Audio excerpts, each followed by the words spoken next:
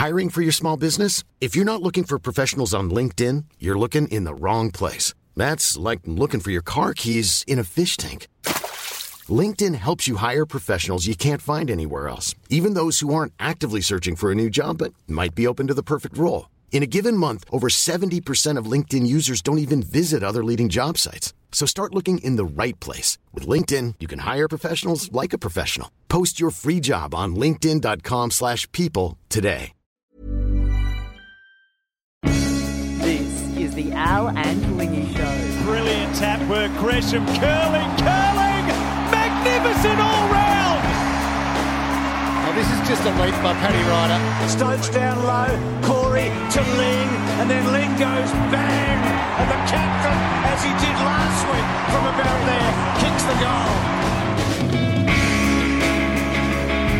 Collingwood heads west and causes a huge upset.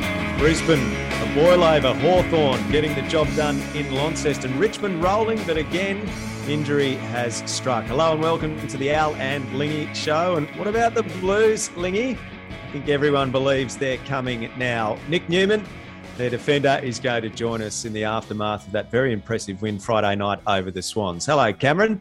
Hello, Al. Great to be with you. And yeah, you're right. Friday night footy. Carlton were magnificent that second quarter. They were simply superb with their scoring ability.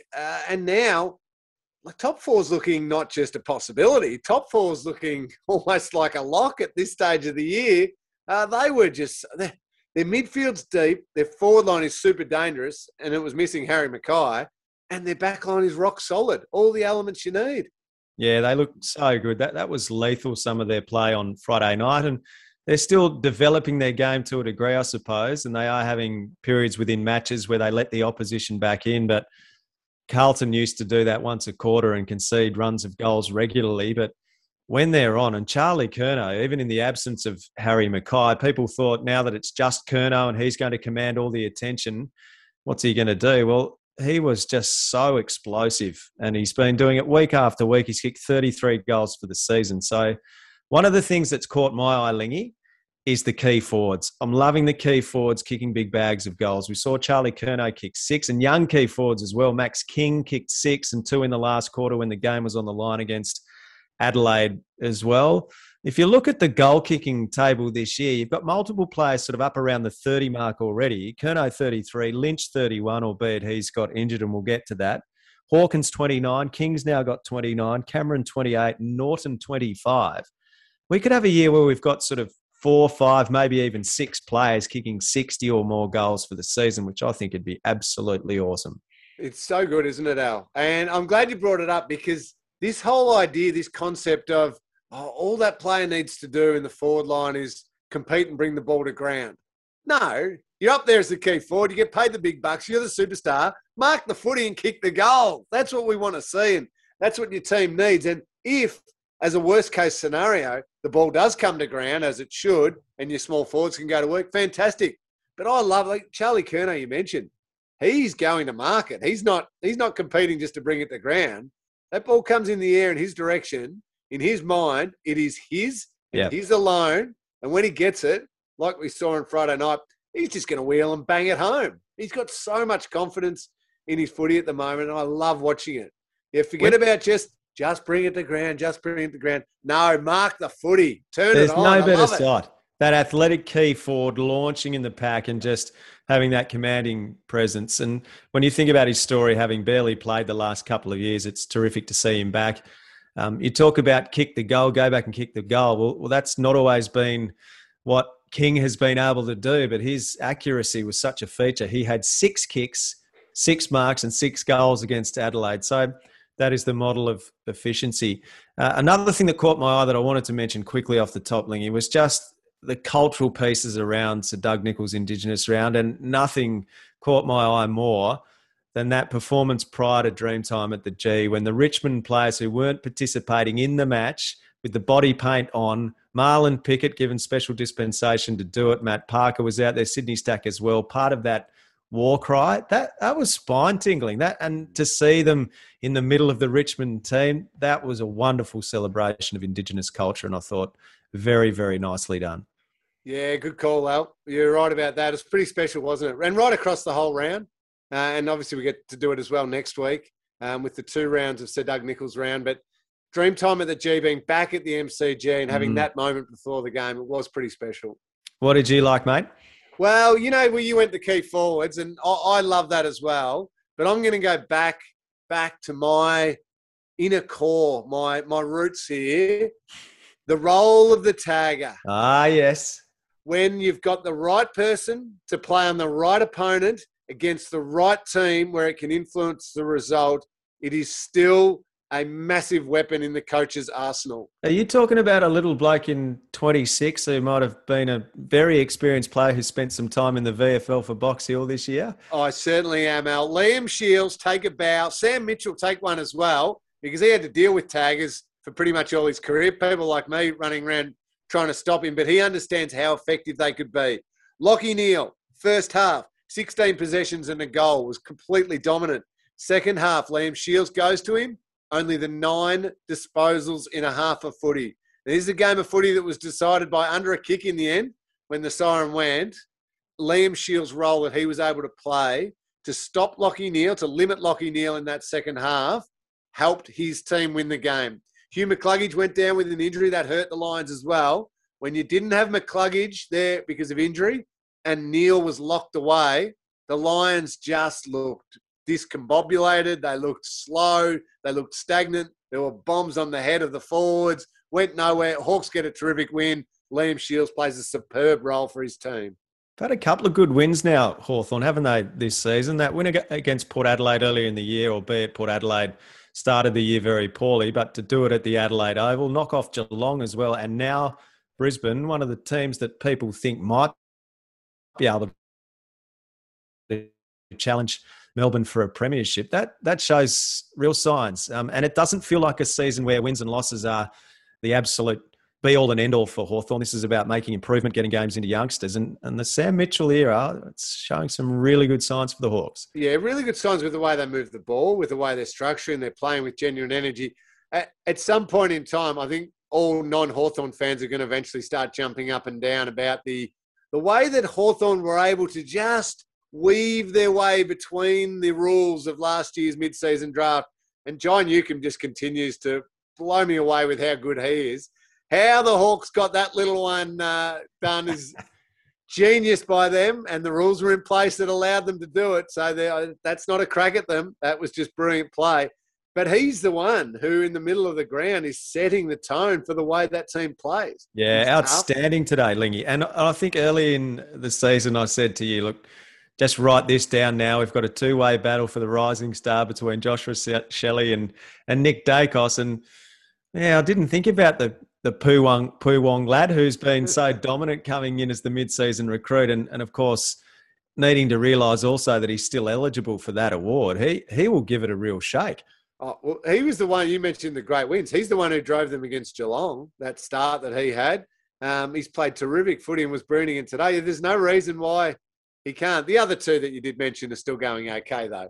That's Nick very Dacos true. and Rochelle, they're solid in their first seasons. I think they'll be right up there as well.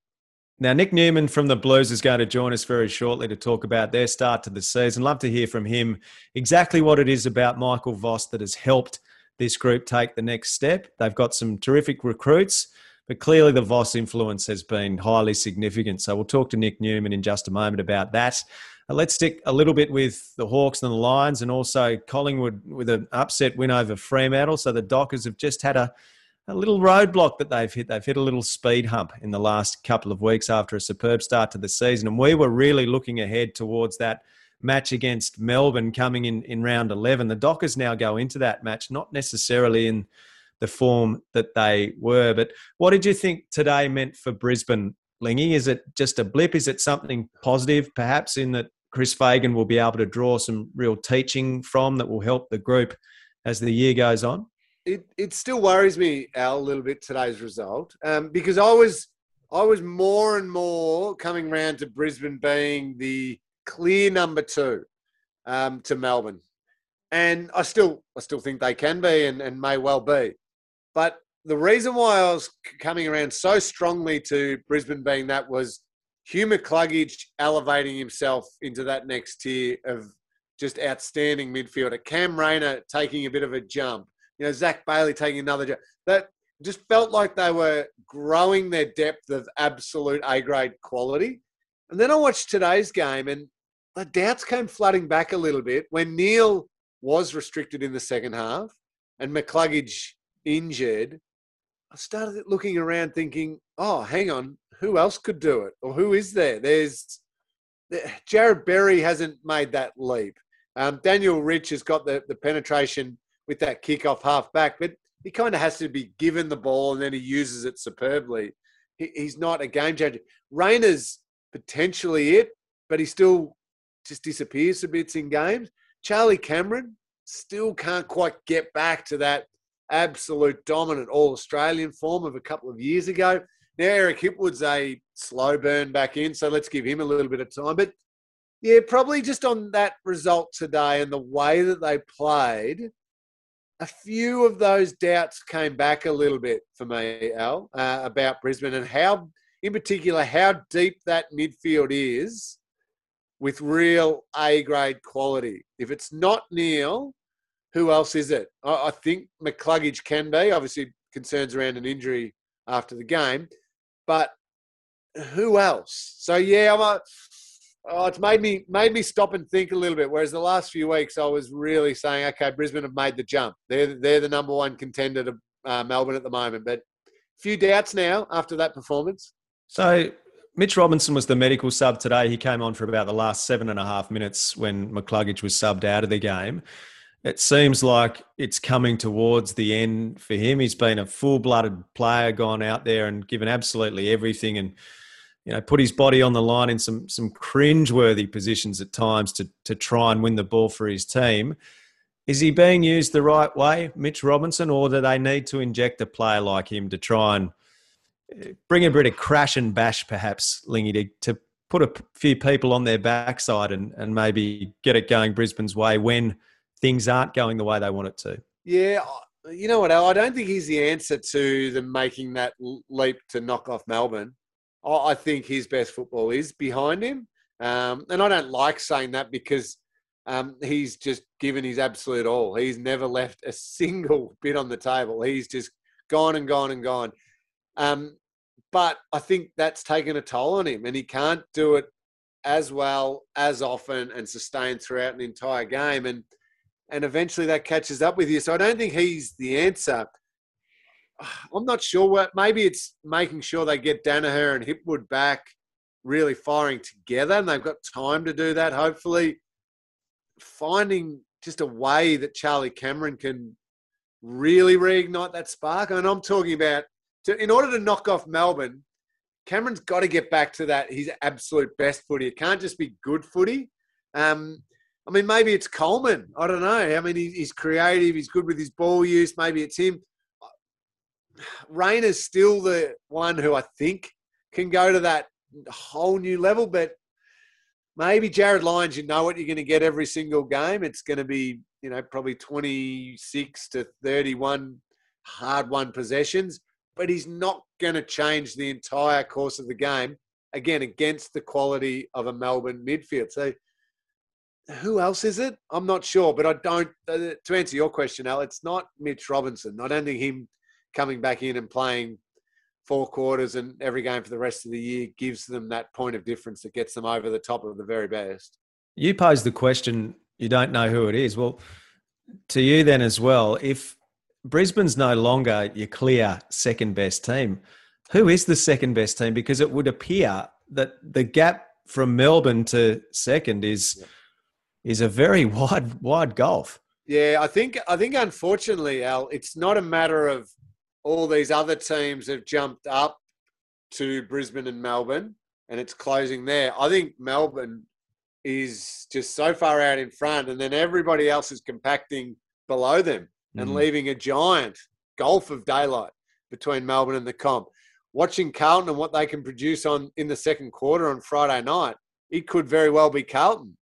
But then you have the nagging concerns of what happens in the second halves multiple times throughout this first half of the season.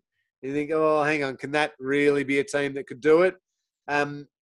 St Kilda continue to win, but to trust them to make that leap, I don't know. I mean, we can talk about Geelong if you like, Al, but Geelong, I watched the game on Saturday, Geelong and Port Adelaide, and I didn't see either team there being one that really blew me away and said, oh, yeah, there's a contender for Melbourne. From that game, I walked away thinking, oh, gee, there's a bottom half of the 8th game out of both of them. I want to drill down on Geelong with you a little bit more in the program today, Lingy. We've got Nick Newman coming up, so we'll just work through Collingwood because their win, what an upset, terrific performance to go over and knock off a really good side in Fremantle in Perth, and Collingwood moves to 5-5, just outside the top 8 ahead of a clash against Carlton at the MCG. Carlton in great form, Collingwood coming off a terrific win. That's going to be massive next Sunday. That is the match you'll see on Sunday live and free on Channel 7 as well. So I look forward to that, Lingy. But that's a statement from Collingwood. And I suppose there are two sides to this, how well Collingwood played and then the issue for Fremantle having started the season so well, just the little dip that they're having at the moment. Yeah, and first off, credit to Collingwood. Just the way, I mean, I think you said it about Hawthorn before with Sam Mitchell's team. It's not necessarily the wins and losses are going to matter so much this year, that Hawthorn. I think it's a bit the same with Collingwood. Collingwood are more advanced than Hawthorn are, but it's about the way that they're playing and the way they're learning and understanding what Craig McRae wants from them. But when they're in situations of games where they can win, they should win. They've had a couple of poor moments throughout the year, early on in the year. And I think they've learnt from them and they've responded really well to them, which shows a character in the group and a really clear message that Craig McRae is having an impact on this group. So that's a fantastic win. I mean, it's a fascinating game. We go through the Fremantle good game. Fremantle just dominated the disposals, but just could not get the ball inside their forward 50. They had, almost 60 or 50 or 60 more disposals than Collingwood, but only had the 46 inside 50s, which suggests to me, now conditions may have played a part in this, but it suggests to me that the individual personnel is getting a response from Craig McRae, but also their system and the way they're structuring is starting to work, that they're working in unison when it needs to. And even though the opposition's won a heap of footy and some good quality players, won some disposals through the middle of the ground, their system didn't break down against Fremantle and they kept the ball outside of the opposition's forward 50 and they were able to generate a winning score. So credit there. Fremantle, they probably exceeded my expectations anyway. I thought they were primed for 7th or 8th this year, Al. And then I started really falling in love with them and the way that they were playing. They've probably just hit a little patch where maybe a couple of blokes are a little bit sore or tired, or a few teams are just starting to understand what they're doing a little bit more. Little flat patch. But I trust with the way that Justin Longmuir has been coaching them and the quality in that group, they'll come out of that pretty well. I think this is just a little hiccup in the road for Fremantle. Yeah, I mean, for a neutral, the disappointing aspect is almost that this has happened. The loss to Gold Coast, the loss to Collingwood has happened in the lead up to this match that you really were looking ahead to. When are they playing Melbourne? And that's coming this week, so that's a huge test for them. I agree thoroughly with you, Lingy, that Fremantle has done enough throughout the course of the season so far to show what it's capable of. And yes, outperformed in the eyes of many, but laid a really good base to play finals footy again. And every team in the competition, even the good sides, perhaps Melbourne might be the exception. I still think Melbourne's going to drop a game somewhere. But teams are going to lose across the course of the season, and you don't need to be too far off your best to be beaten by many sides within the competition. And Collingwood can do that to you. Hawthorn can clearly do that to you, as the Brisbane Lions found out as well. Great to have you with us on the Al and Lingy show. You can download the program wherever you get your podcasts. You can subscribe and you can review. We'd love you to do that. Coming up next, well, the Blues are going beautifully. And Nick Newman from their defence has been a key part of it. He'll be with us. The Al and Lingy Show.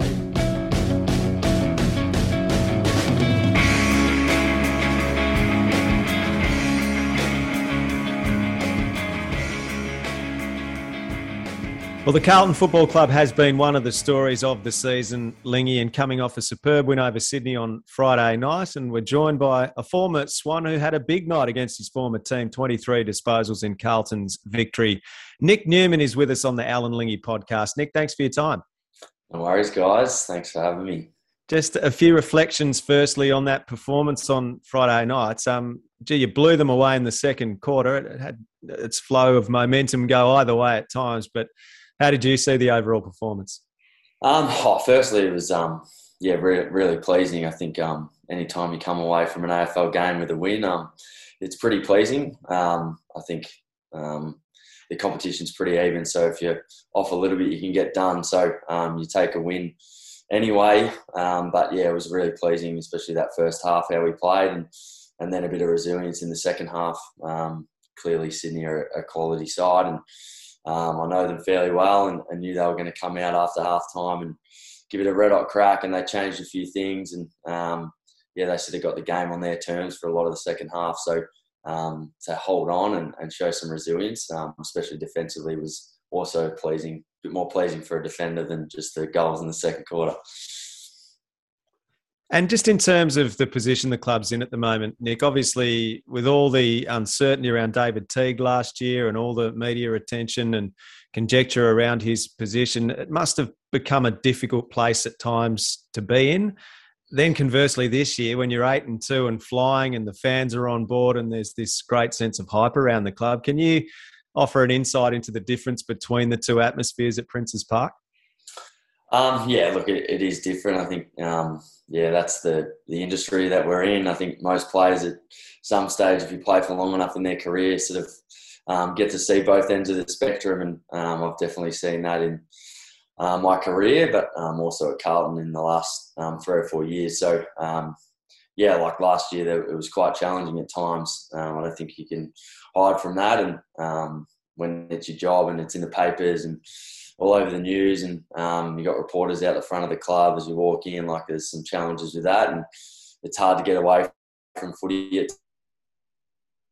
times, especially with the scrutiny that we were under last year. So, it's nice at the moment, to be 8-2 and a lot of positive things said about the club, and in a really good position. So you got to enjoy this time. So it's nice at the moment. Nick, while you're comparing those two worlds of last year to this year, what about the other two worlds that you've lived in? Playing at Carlton, a huge, huge Melbourne club, and obviously this year going great, big crowd on Friday night, compared to playing in Sydney. The Sydney Swans are a magnificent football club, but not an AFL mad city. What's the difference there? What have you noticed? And are you enjoying it more at a big, big club where all the focus is on, or what are your thoughts between Sydney and playing in Melbourne? Look, I don't really think I sort of prefer one over the other. I think there's good parts and bad parts about both. I think I was really happy that I probably did it the way I did it in terms of Sydney before coming to Carlton, and not the other way around.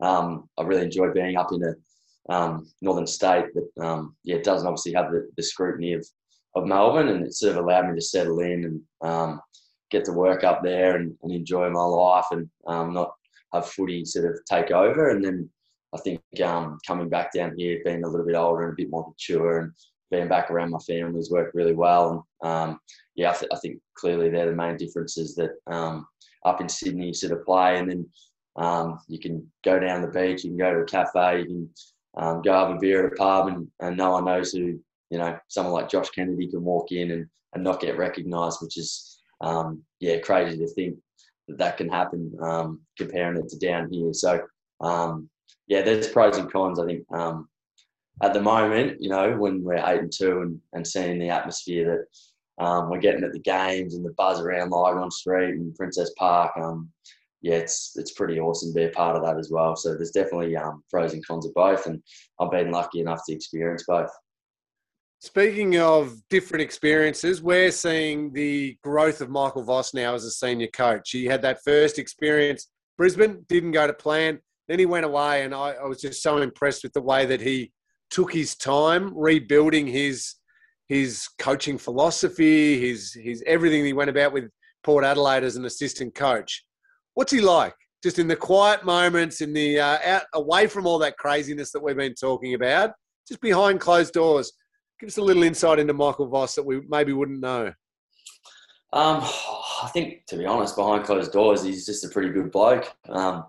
He's one of those guys that you can just sit there and have a chat, and it flows pretty easily and naturally. And he's a pretty level-headed guy and sees things for what they are.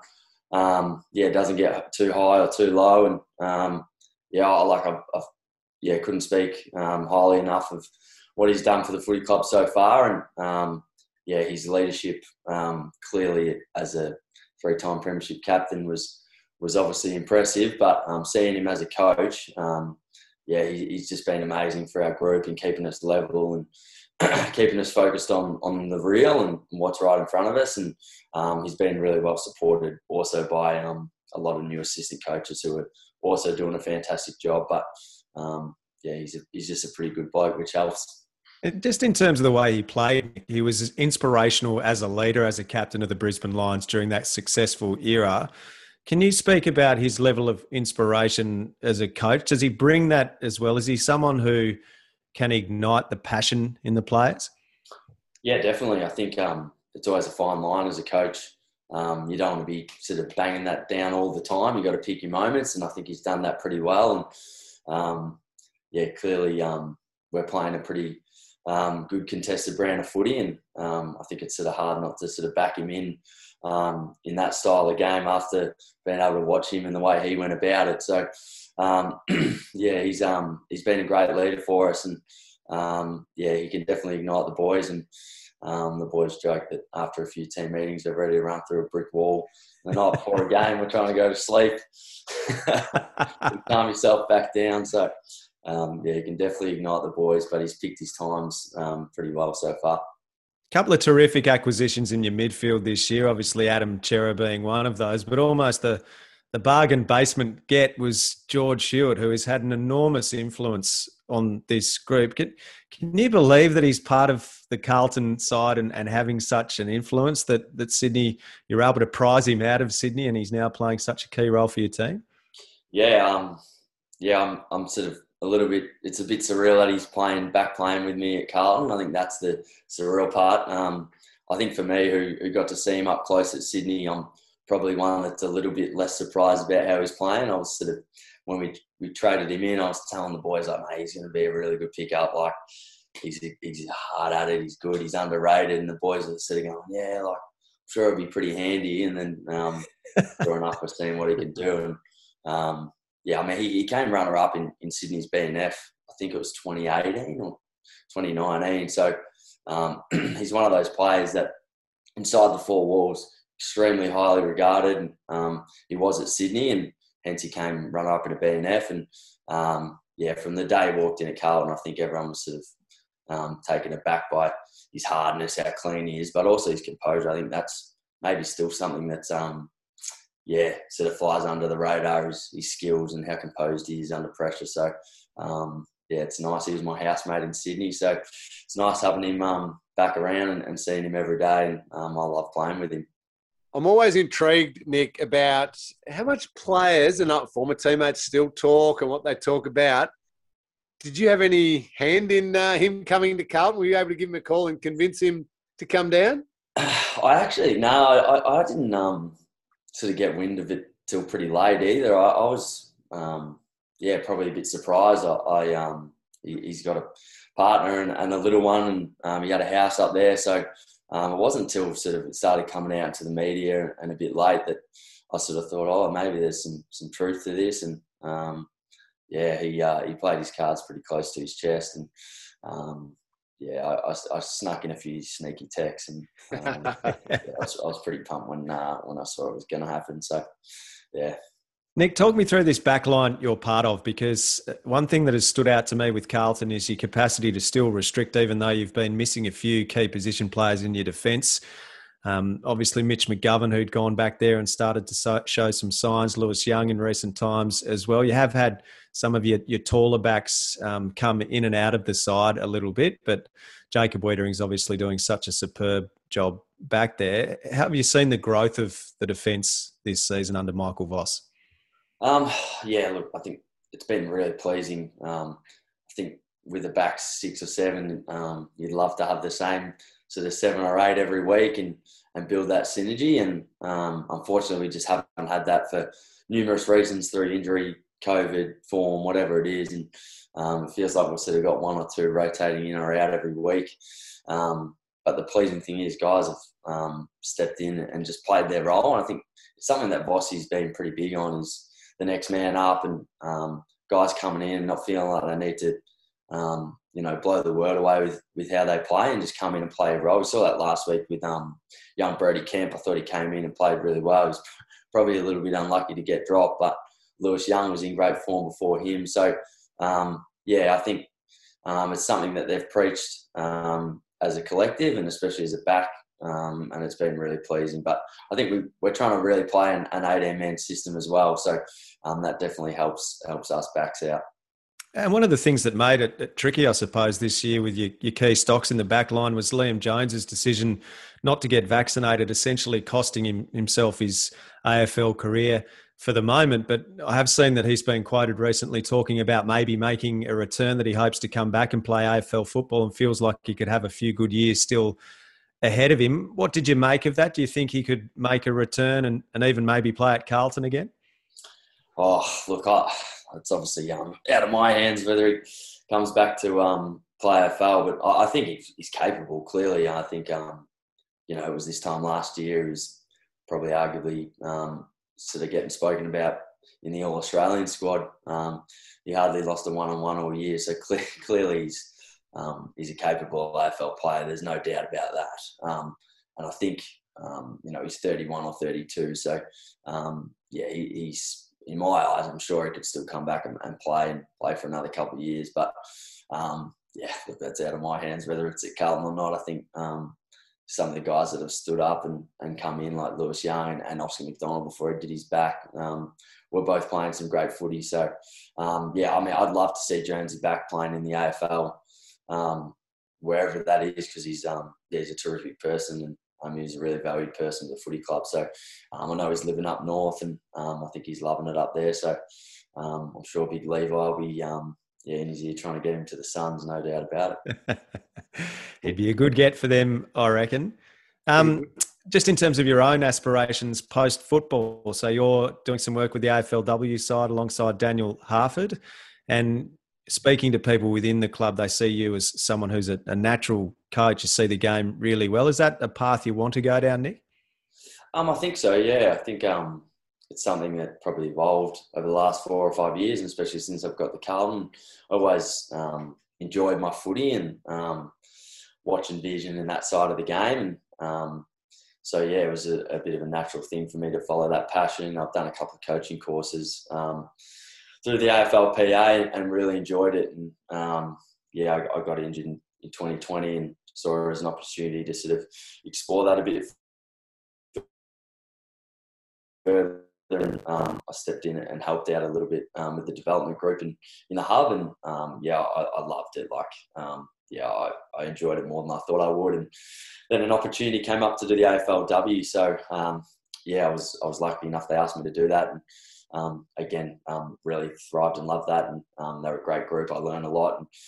And it's something that hopefully is a few years down the track. But it's something that is of interest to me post footy. With the shift in seasons, Nick, will you be able to do it this year, given, well, I don't want to jinx anything, don't want to get too far ahead, but Carlton might be going deep into September this year. Things might clash. Yeah, it is. Obviously, we were waiting for a start date, which we were unsure about. And, it sort of got announced. It's like, geez, they're starting in a month. So it is going to make it a little bit hard for me. So I'm not sure if I'll be able to do it in a full line coaching role, but I'll definitely stay involved. Obviously, it makes it tricky when it's going to be the back half of our year playing, and also my off season when players like to sort of have a break and get away. So I'm not sure if I'll be able to do a line, but I'll definitely stay involved in some capacity. It's a passion of mine, and I'll see where they can try and squeeze me in. They've got a job for me. I'm sure they'll find a role, mate, and let's hope that you are otherwise occupied, because this season's building really nicely. Great to chat with you. Appreciate your time. Thank you. No worries. Thanks for that, guys. Thanks, Nick. Appreciate it. So good to get the thoughts of Nick Newman there, Lingy, and he's enjoying his time at the Blues, and I can understand why. And Collingwood winning against Fremantle, Carlton in terrific form, and the two old foes going at it at the MCG. You'll be there as part of the Seven commentary team on Sunday. That is going to be a huge match, genuine blockbuster, Carlton Collingwood, and we haven't necessarily had one for a while. I can't wait, Al, to be sitting at the G with, I mean, it'll be a packed house. I'm expecting a huge crowd. Carlton flying. We saw it on Friday night, how much they turned up the Marvel Stadium. But playing against the old foes who, as you said, have had a good win, feeling pretty good about themselves as well, I reckon there will be people there in their droves because Carlton fans will want the chance to have Collingwood fans come to the MCG feeling pretty good, but then to be able to send them packing and just have this great win. But Collingwood will be thinking, we can knock off the Blues and show them that they're full of it and they're not going to go anywhere. I reckon it'll have that real feel of an old school Carlton Collingwood crowd. The tribes will be, they'll be very, very wound up, I reckon, this weekend ahead of that match. Give me a line or two on Geelong. Lingy, you're the last premiership captain of this club. You and Billy Brownless have sort of jostled for the mantle of mayor of the township for many years now. The Cats have gone win, loss, win, loss, win, loss, win their last 7 games. The match against Port Adelaide probably wasn't the greatest of spectacles, but Geelong won and they did what they needed to do, and Port Adelaide had found some form winning 4 in a row prior. What's your thought on how Geelong is travelling at the moment? Where do you see them broadly? They are just travelling at the moment, Al. I walked away from that game on Saturday thinking that didn't fill me with a great sense of excitement for the levels they can go to. As you said, they did enough and they won. So fantastic. Jeremy Cameron, super impressive. Little bits of time where he went on ball was a good move, but dangerous up forward. Really worked well. But it's almost the same questions I have about Brisbane I have about Geelong's midfield. Is when it's an arm wrestle, it could go either way against a really good team. Just how deep and how quality is that Cats midfield now when so much of it still ends up needing to fall on the shoulders of Joel Selwood and Paddy Dangerfield, and Paddy saw and got subbed off from that game and just doesn't quite have that explosion in his legs that he normally we expect of him. So who else is it? And it's Brandon Parfitt, who hasn't quite elevated. Similar things that I've been saying about Brisbane. Hasn't quite made the jump. Cam Guthrie hasn't quite jumped back to that year when he was in discussions for All-Australian. I mean, who else could spark them? Isaac Smith's been very good on a wing for them. But who else? That's just what I kept thinking about. Like, the game was 3-4 or something ridiculous at halftime. It was an awful first half. It was horrible to watch, Al. I was there with my oldest boy, Max, and it was freezing cold in the shade, and I was like giving him little nudges like, yeah, what if we go for a kick somewhere and head home? But no, I never quite got... You nearly walked out on Geelong. No, I never did, but it was awful footy. Both teams were horrendous in that first half. And then I started really looking around going, okay, where's the spark going to come from? And I knew the capabilities of Cameron and Hawkins. If it's in there quickly enough to advantage, yes, they can kick a score. So there's always that comfort level with Geelong. Tyson Stengel's playing some really good footy as well. That forward line can be damaging enough. But where's the spark in the middle of the ground when Ollie Wines and Boak and that started getting a bit of the footy? Where's Geelong's response to that? And that's just the little bit that made me a touch nervous, is I'm not sure there's that real depth through that middle part of the ground that's going to then. They had to get past Port Adelaide. They were good enough to do that. But can they jump up and really challenge the likes of a Carlton midfield, a Brisbane midfield, a Fremantle midfield, which they didn't do a couple of weeks ago, and then the ultimate test, the Melbourne midfield? And I just feel, exactly as I said right at the start, it was a long-winded way of saying They are just going at the moment. Where do you sit around the idea of Geelong? I know a lot of Geelong supporters will say, look, I know we don't win the premiership every year, but we're always playing finals, and Geelong give you a lot of enjoyment throughout the course of the season. So it doesn't necessarily matter that they don't win the premiership. You've had your premiership in 07 and 09 and 2011 as well. And as much as fans would like to see another one, they are content just having a highly competitive team year after year after year. What's your view on that? Does Geelong need to have a look at the way it's built its list and go again, or keep topping up as they've done over the years? I think I'm much happier this year with the way that they're blending both of those, Al. Seeing De Koning down back and just playing on the best forward each week, that just brings joy to my heart, because I want to see young players play and give them games, get games into them. Let them get towed up one week. Like, I don't care if De Koning plays 1 week and has 8 kicked on him. Play him the very next week on the best forward in the opposition team, because he will have learnt so much from that. So I love that. That's what I want to see. I'm glad I've seen Ollie Dempsey play, Nevitt play, and they're really young guys, but guys who are in their second, third, fourth years. Brad Close is now a key member of that forward line because he's been played. So that's really important. Balancing that with still needing experience in your team and some quality through your experience, I get all that. Anyone who wants to argue that Geelong should have just tried to bottom out for the last 8 years and build a team through the draft, to me, that's a bit of a cop-out. Why? They've put themselves in the top 4 pretty much every year for the last, 6 or 7 years. They've given themselves a chance. A bit of play here, a bit of play there. They could have jumped a little bit further. Who knows? But at least they were there competing. You know what I'd rather be, Al? I'd rather be relevant and deep into September and people talking about Geelong than a bunch of irrelevant teams who haven't seen finals for years and aren't going to see them for a heap of years.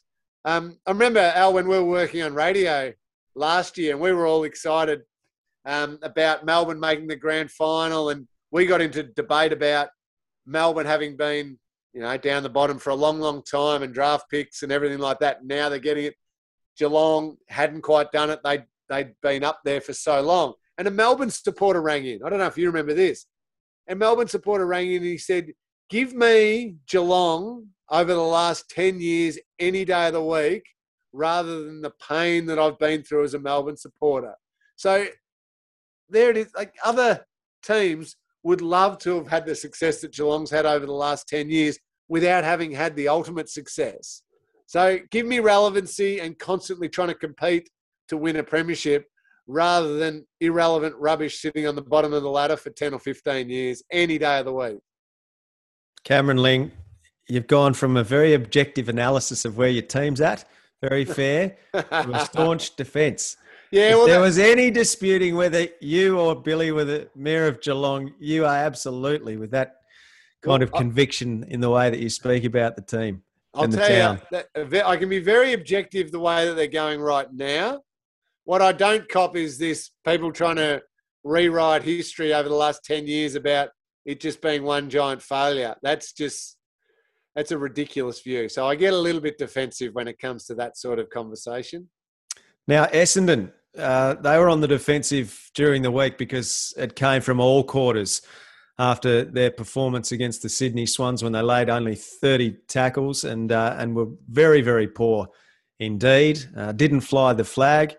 Ultimately beaten fairly convincingly by Richmond in Dreamtime at the G by 6 goals or so. But there were moments within the game where you could see that players thought to themselves, I am going to fly the flag here. I am going to try and make a difference. 20 tackles in the first quarter. Lingy, what did you make of Essendon's response? There was the suggestion that they weren't listening to the external noise. I think clearly the external noise did have an impact on the way they went about things. But did you see any character shown in that performance? Not really. A little bit. Yeah, they laid some tackles. Yeah, they wanted to wrestle and bump and scuffle a bit. But none of that really matters to me. I mean, the tackling does, but all the pushing and shoving and fighting and bluster and who can throw an elbow and who can throw this is all like it's nothing. If you want to actually have a response, put the head over the ball and win the ball. Get it to a teammate, efficiently take it down the ground and kick some goals. And then when the opposition's coming at you, don't let them go anywhere. That's the response I wanted. Some really top quality football, which I saw. Yeah, okay, I saw a little bit of that. That's fine. So it was an improvement on last week, but not by much. Just because they wrestled a bit more, just because they pushed and shoved a bit more.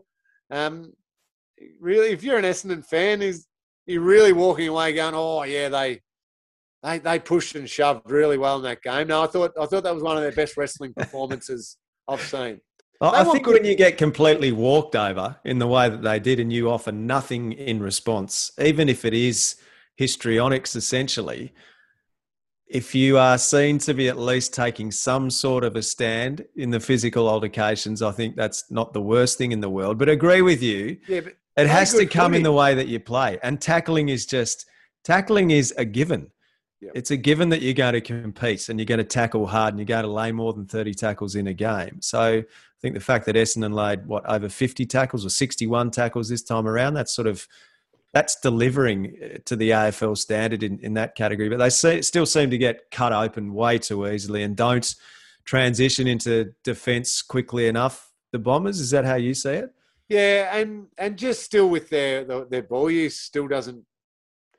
But they get a lot of the footy and they flick it around. They all get a touch and they all think they're going well, but it's not really doing anything else. I don't mind if a team needs to fire themselves up by a bit of push and shove at the start of the game and get going in order to get in and attack the footy, fine. If that's the way you need to motivate yourself, that's cool. I don't mind.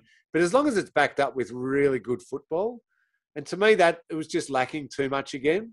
I know I brought up a couple of weeks ago the hyperbole meter, Al. When I started sort of hearing and reading the fight shown by Essendon and, that was a better performance, a brave performance, all of this, I thought, well, here we go. The hyperbole meter's getting turned up a little bit. And then I read some headlines from today's game about master strokes in the Giants coach's box and brilliant moves in the Giants coach's box because they threw a few people around. Himmelberg played back and Canelio played on ball, as though that's a miracle. And then I thought, no, that's topped the Essendon one. They were playing against the West Coast Eagles, who have barely been able to field a side all year. So let's just tone back the whole master strokes in the coach's box because they were able to knock off the West Coast Eagles. So the hyperbole meter between those two, it was close, but the Giants stuff probably got the nod for me this week. It did catch the eye, though, didn't it, to see Mark McVeigh as the interim coach alongside Dean Solomon and James Hird. So the trio from Essendon there. And the presence of Hird in the coach's box is going to get tongues wagging, regardless of whether there's any veracity to a potential return to senior coaching for him. His mere presence there suggests that he is interested in playing a greater role, or do you see it as him just serving the club, helping out the club, given the departure of Leon Cameron? I mean, if it's that, then great. Am I missing something with... Do you think he should just come back and be a senior coach straight away? I don't. I mean, he never demonstrated during his time at Essendon that he was a great coach, not to mention what went on under his leadership. So I compare him to the other great playing leader of his generation in Michael Voss. And I look at it and I go, well, Michael Voss was the golden boy of the Brisbane Lions, the chosen one, comes in straight away as a coach, not ready for it, doesn't handle it well. James Hird was exactly the same at the Bombers. The prodigal son's returned, all of that. Great to have Hirdy. Now, when it didn't work out for Vossi went away and did a 7-year apprenticeship again at Port Adelaide and relearned everything, refined his coaching philosophy the lot. Whereas James Hird has only just dipped his toe back in the water of coaching in this last, it wasn't even coaching, it was a leadership role at the Giants.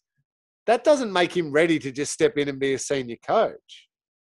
He's not Alistair Clarkson, who's a proven senior coach and one of the greatest coaches ever, and you go, yep, bang, straight away he comes back in. This is a bloke who needed to go, in my eyes, needed to go and do what Michael Voss did. And go, if he wants to be a senior coach, go and do a 6 or 7 year apprenticeship underneath a really good coach and learn all there is to the aspects and then make a run at being a senior coach again. Not now. So I hope it's the latter for what you asked, Al, that it's more I'm helping a mate out at a time where it's a bit tough because Leon Cameron's finished and I'm here to support you. Yeah, I mean, it creates a bit of a sensation seeing him back in the box, and naturally with the media cycle that we live in these days, that will certainly lead to more than a bit of discussion around what his intentions might be, and it remains to be seen whether there would be a club willing to offer James Hird a senior coaching job in any case. Just onto Richmond, Lingy. So 4 in a row now for the Tigers. They're in the top 8. They've won 6. They've lost 4.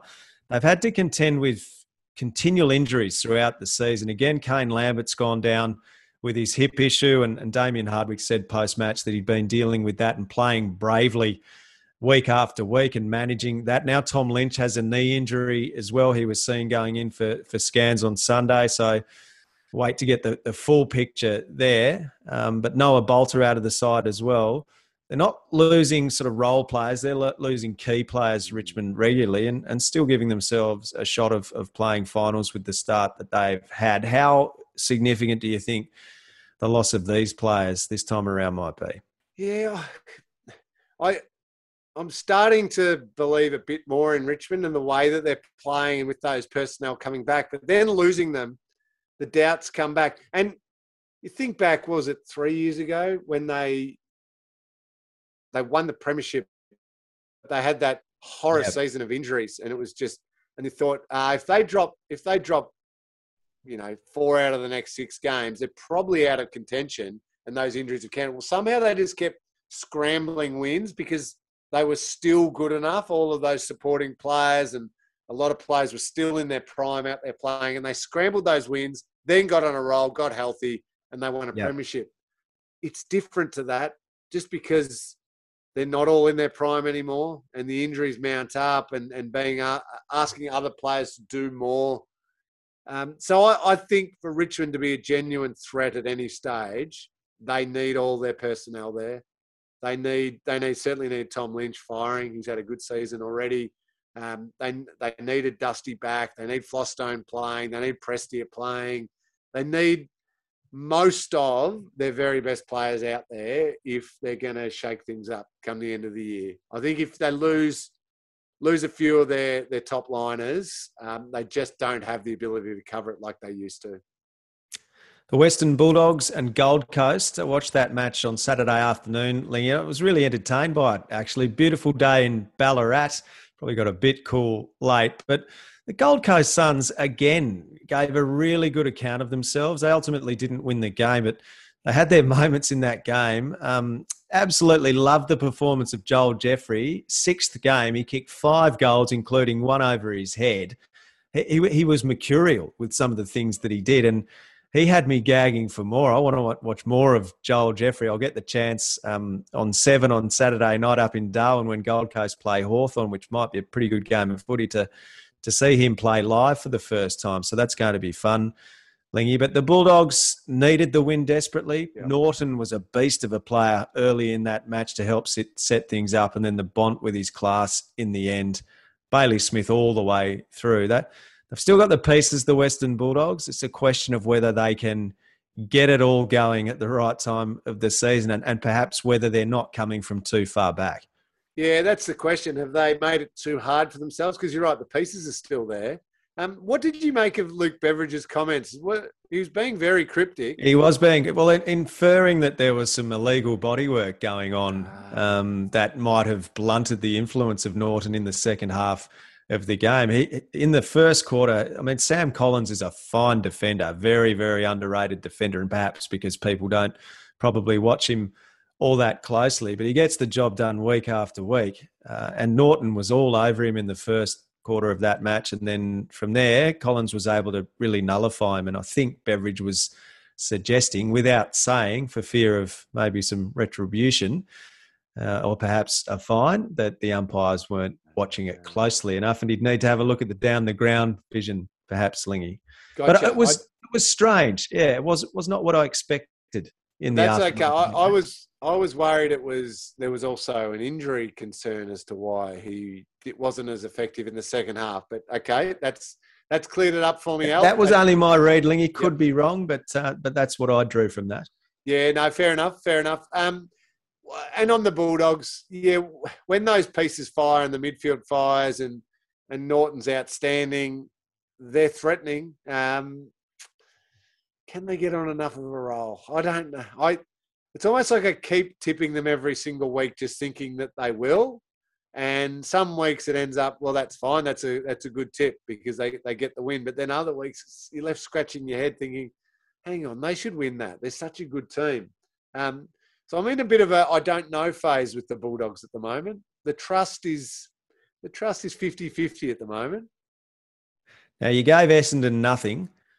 What about North Melbourne for their effort against Melbourne? Because the way they played for 3/4 of that match, North Melbourne, against the best team in the competition, and North are far from that. There was a spirit to the way North Melbourne played. Yes, Melbourne had so many more inside 50s, but North had moments and they competed hard and they tackled hard. And I think I look at the West Coast side, Lingy. I look at the team they're putting out on the park each week, and I think that is a vastly better side than the North Melbourne side that is running out every week. Yet there was a character to the way North Melbourne played against a team that no one gave them a chance in hell of getting within 10 goals of. Yeah, what did you reckon? That's a fair call, Al. I like that. The reason why I didn't give Essendon anything is because players like Darcy Parish get 43 disposals and Zach Merritt get 33, and they still only score 48 points. So that's why they don't get anything. Whereas North Melbourne, they don't have the quality of Essendon. They don't have the quality of the West Coast Eagles.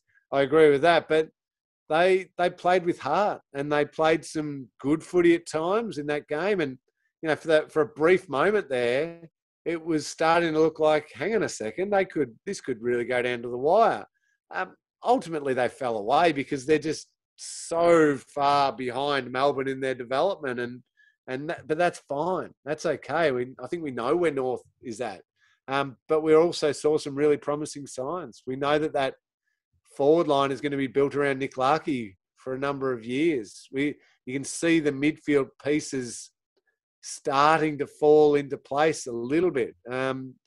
It would be great if they could have Cunnington and Jed Anderson and Greenwood and these types of bigger bodies, stronger bodies. They're more often supporting those younger guys. But you're seeing Davies-Uniacke just slowly improve every single week. Tarrant Thomas, wasn't that one of the most magnificent tackles you've ever seen? Poor Ed Langdon, sorry.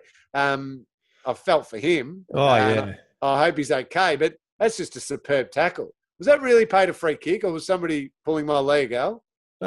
Lee, I'm not certain, whether that was a free kick or not. I know Langdon was subbed out of the game as a result of it.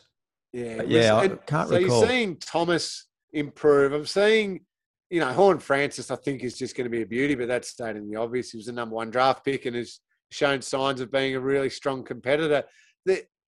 The elements are there. I think Mackay down back is going to be a quality defender. And David Noble is probably just attempting to buy time with some other players who are still playing, who are just those bigger, stronger bodies, mature players, to just support some of those younger, lighter frames. He knows that probably a couple of them in maybe 2 years' time won't be around because they'll be replaced by some of their younger talent. I'm with you, Al. That's a good call. Just really competitive to the end. They got beaten by the best team in the competition, who are ahead of everyone by a country mile at the moment, but didn't lose any friends out of it.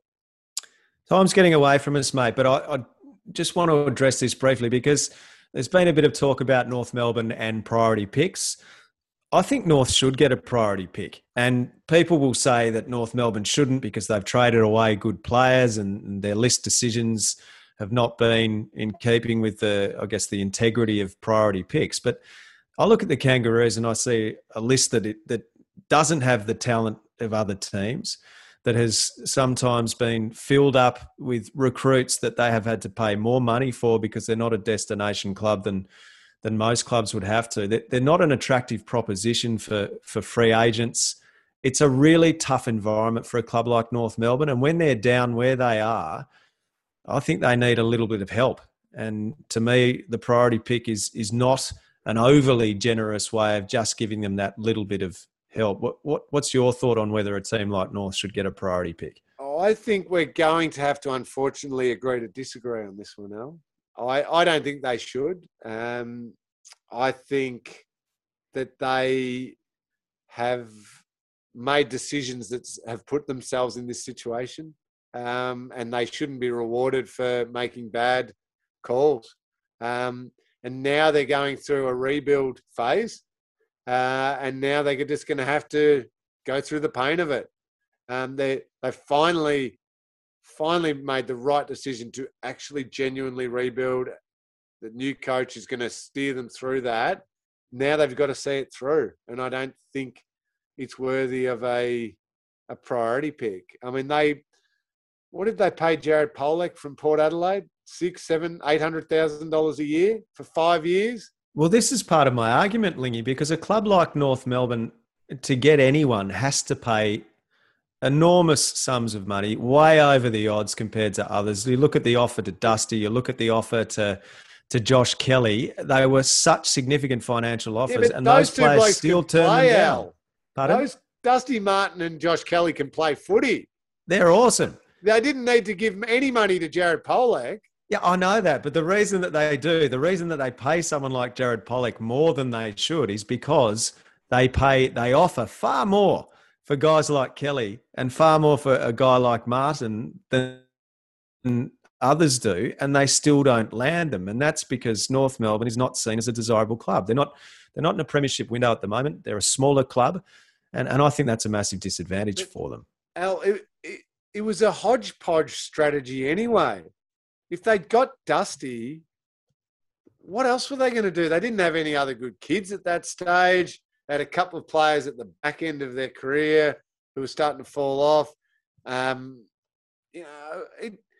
The idea of getting free agents and top quality free agents, you've got to do it at the right time. To Melbourne's credit, they didn't bother going and getting big free agents when Clayton Oliver and Petrarca and these guys, Christian Salem, were super, super young, because there was no point at that stage. Let them have a few years and then timed it with, whereas they were starting to ascend in their playing maturation, they then went and got Stephen May and Jake Lever and these types of free agents to complement exactly what they were doing. So they all timed their run together. North Melbourne went, yeah, we want Dusty because he's the biggest name. Missed him. Okay, but we want Josh Kelly. Fair enough. You got him great because he was that bit younger. He might have been able to see it through. But then don't reward them for saying, oh, we missed Dusty and we missed Josh Kelly. Now we'll just go and pay somebody ridiculous money for ridiculous years who's no good and is going to spend 3 years playing in our VFL. Yeah. I agree that that has been silly. I agree that has been silly. I also make the point, though, that North Melbourne was in a far more competitive position when it was making overtures towards players like Martin and Kelly than it is now with its young list. But I just think they have a disadvantage where they're coming from, the very makeup of their list at the moment. I mean, if you were a 26-year-old, 27-year-old player at the top of your game, and you have the opportunity and you want to come back to Melbourne. Adam Chera, for example, a little bit younger. Let's use him as an example. Why would he go to North Melbourne? What would attract him to go to a club like North Melbourne? Of course, you can see that Carlton has potential to improve, and Carlton's one of the huge clubs in Melbourne. Massive fan base, huge crowds at the MCG. I agree the huge club thing is an attraction, absolutely. But success would be the reason. So you need to show, not right now, but in 3 years, 4 years' time, when you're then targeting the free agents, that here we are, we're ready. We got this midfield that's as good as anyone in the competition. We got this key forward, Nick Larkey. He's just kicked 60 last year. We got Ben Mackay down back, who's our All-Australian defender. Hey, You just top us off Mackay, nicely. you have got their bad recruiting and list management on the mind, Lingy. Oh, who did I say? Ben Brown. Oh, did I say Ben Brown? Ben Mackay. Down back. That we've got, all we need is this final piece, which is you, our free agent we're targeting. Come and join us, and we're about to go in through a successful era. That's what attracts people to them, I would say. I agree when you're talking about a Richmond and a Carlton and an Essendon and all of that. You've got that big club, big crowd attraction, but that doesn't have to be the be-all and end-all about getting someone or not getting someone. I mean, they could have paid Robbie Tarrant another, $100,000 a year for 2 years and probably kept him. I don't know. I'm probably guessing a little bit there. And then you've got another really experienced key defender to buy yourself some time. So to think that they can't attract anyone or they can't keep anyone, if you've got a genuine vision and you're seeing it through and there's success on the horizon, clear success, I think you can attract people and keep people. Yeah. Well, I think the vision is what North will have in its favour under David Noble here, and that's the selling point for them if he can capture that sense of the vision that he has for the club and to see some signs that they're going in the right direction, as we saw in the match against Melbourne, will be key as well. Next time we're going to argue, Lingy, I'm going to make sure I get it much higher up in the program because that was good sport, mate. Good chatting to you. Have a great week. The footy starts again and you'll see it live and free on Channel 7 Friday night at the SCG. The Swans and the Tigers. The Tigers missing a few. The Swans coming off a defeat to the Blues in Friday night football. You'll be at a big game at the G on Sunday, Lingy, Carlton and Collingwood. I'm going to Darwin for Hawthorn and Gold Coast, the second week of Sir Doug Nicholls' Indigenous round. Good chatting, mate. Thanks, Al. Have a great week. All you the best. too, mate. Planning for your next trip? Elevate your travel style with Quince. Quince has all the jet-setting essentials you'll want for your next getaway, like European linen, premium luggage options, buttery soft Italian leather bags, and so much more. And it's all priced at 50 to 80% less than similar brands. Plus, Quince only works with factories that use safe and ethical manufacturing practices. Pack your bags with high-quality essentials you'll be wearing for vacations to come with Quince. Go to quince.com/trip for free shipping and 365-day returns.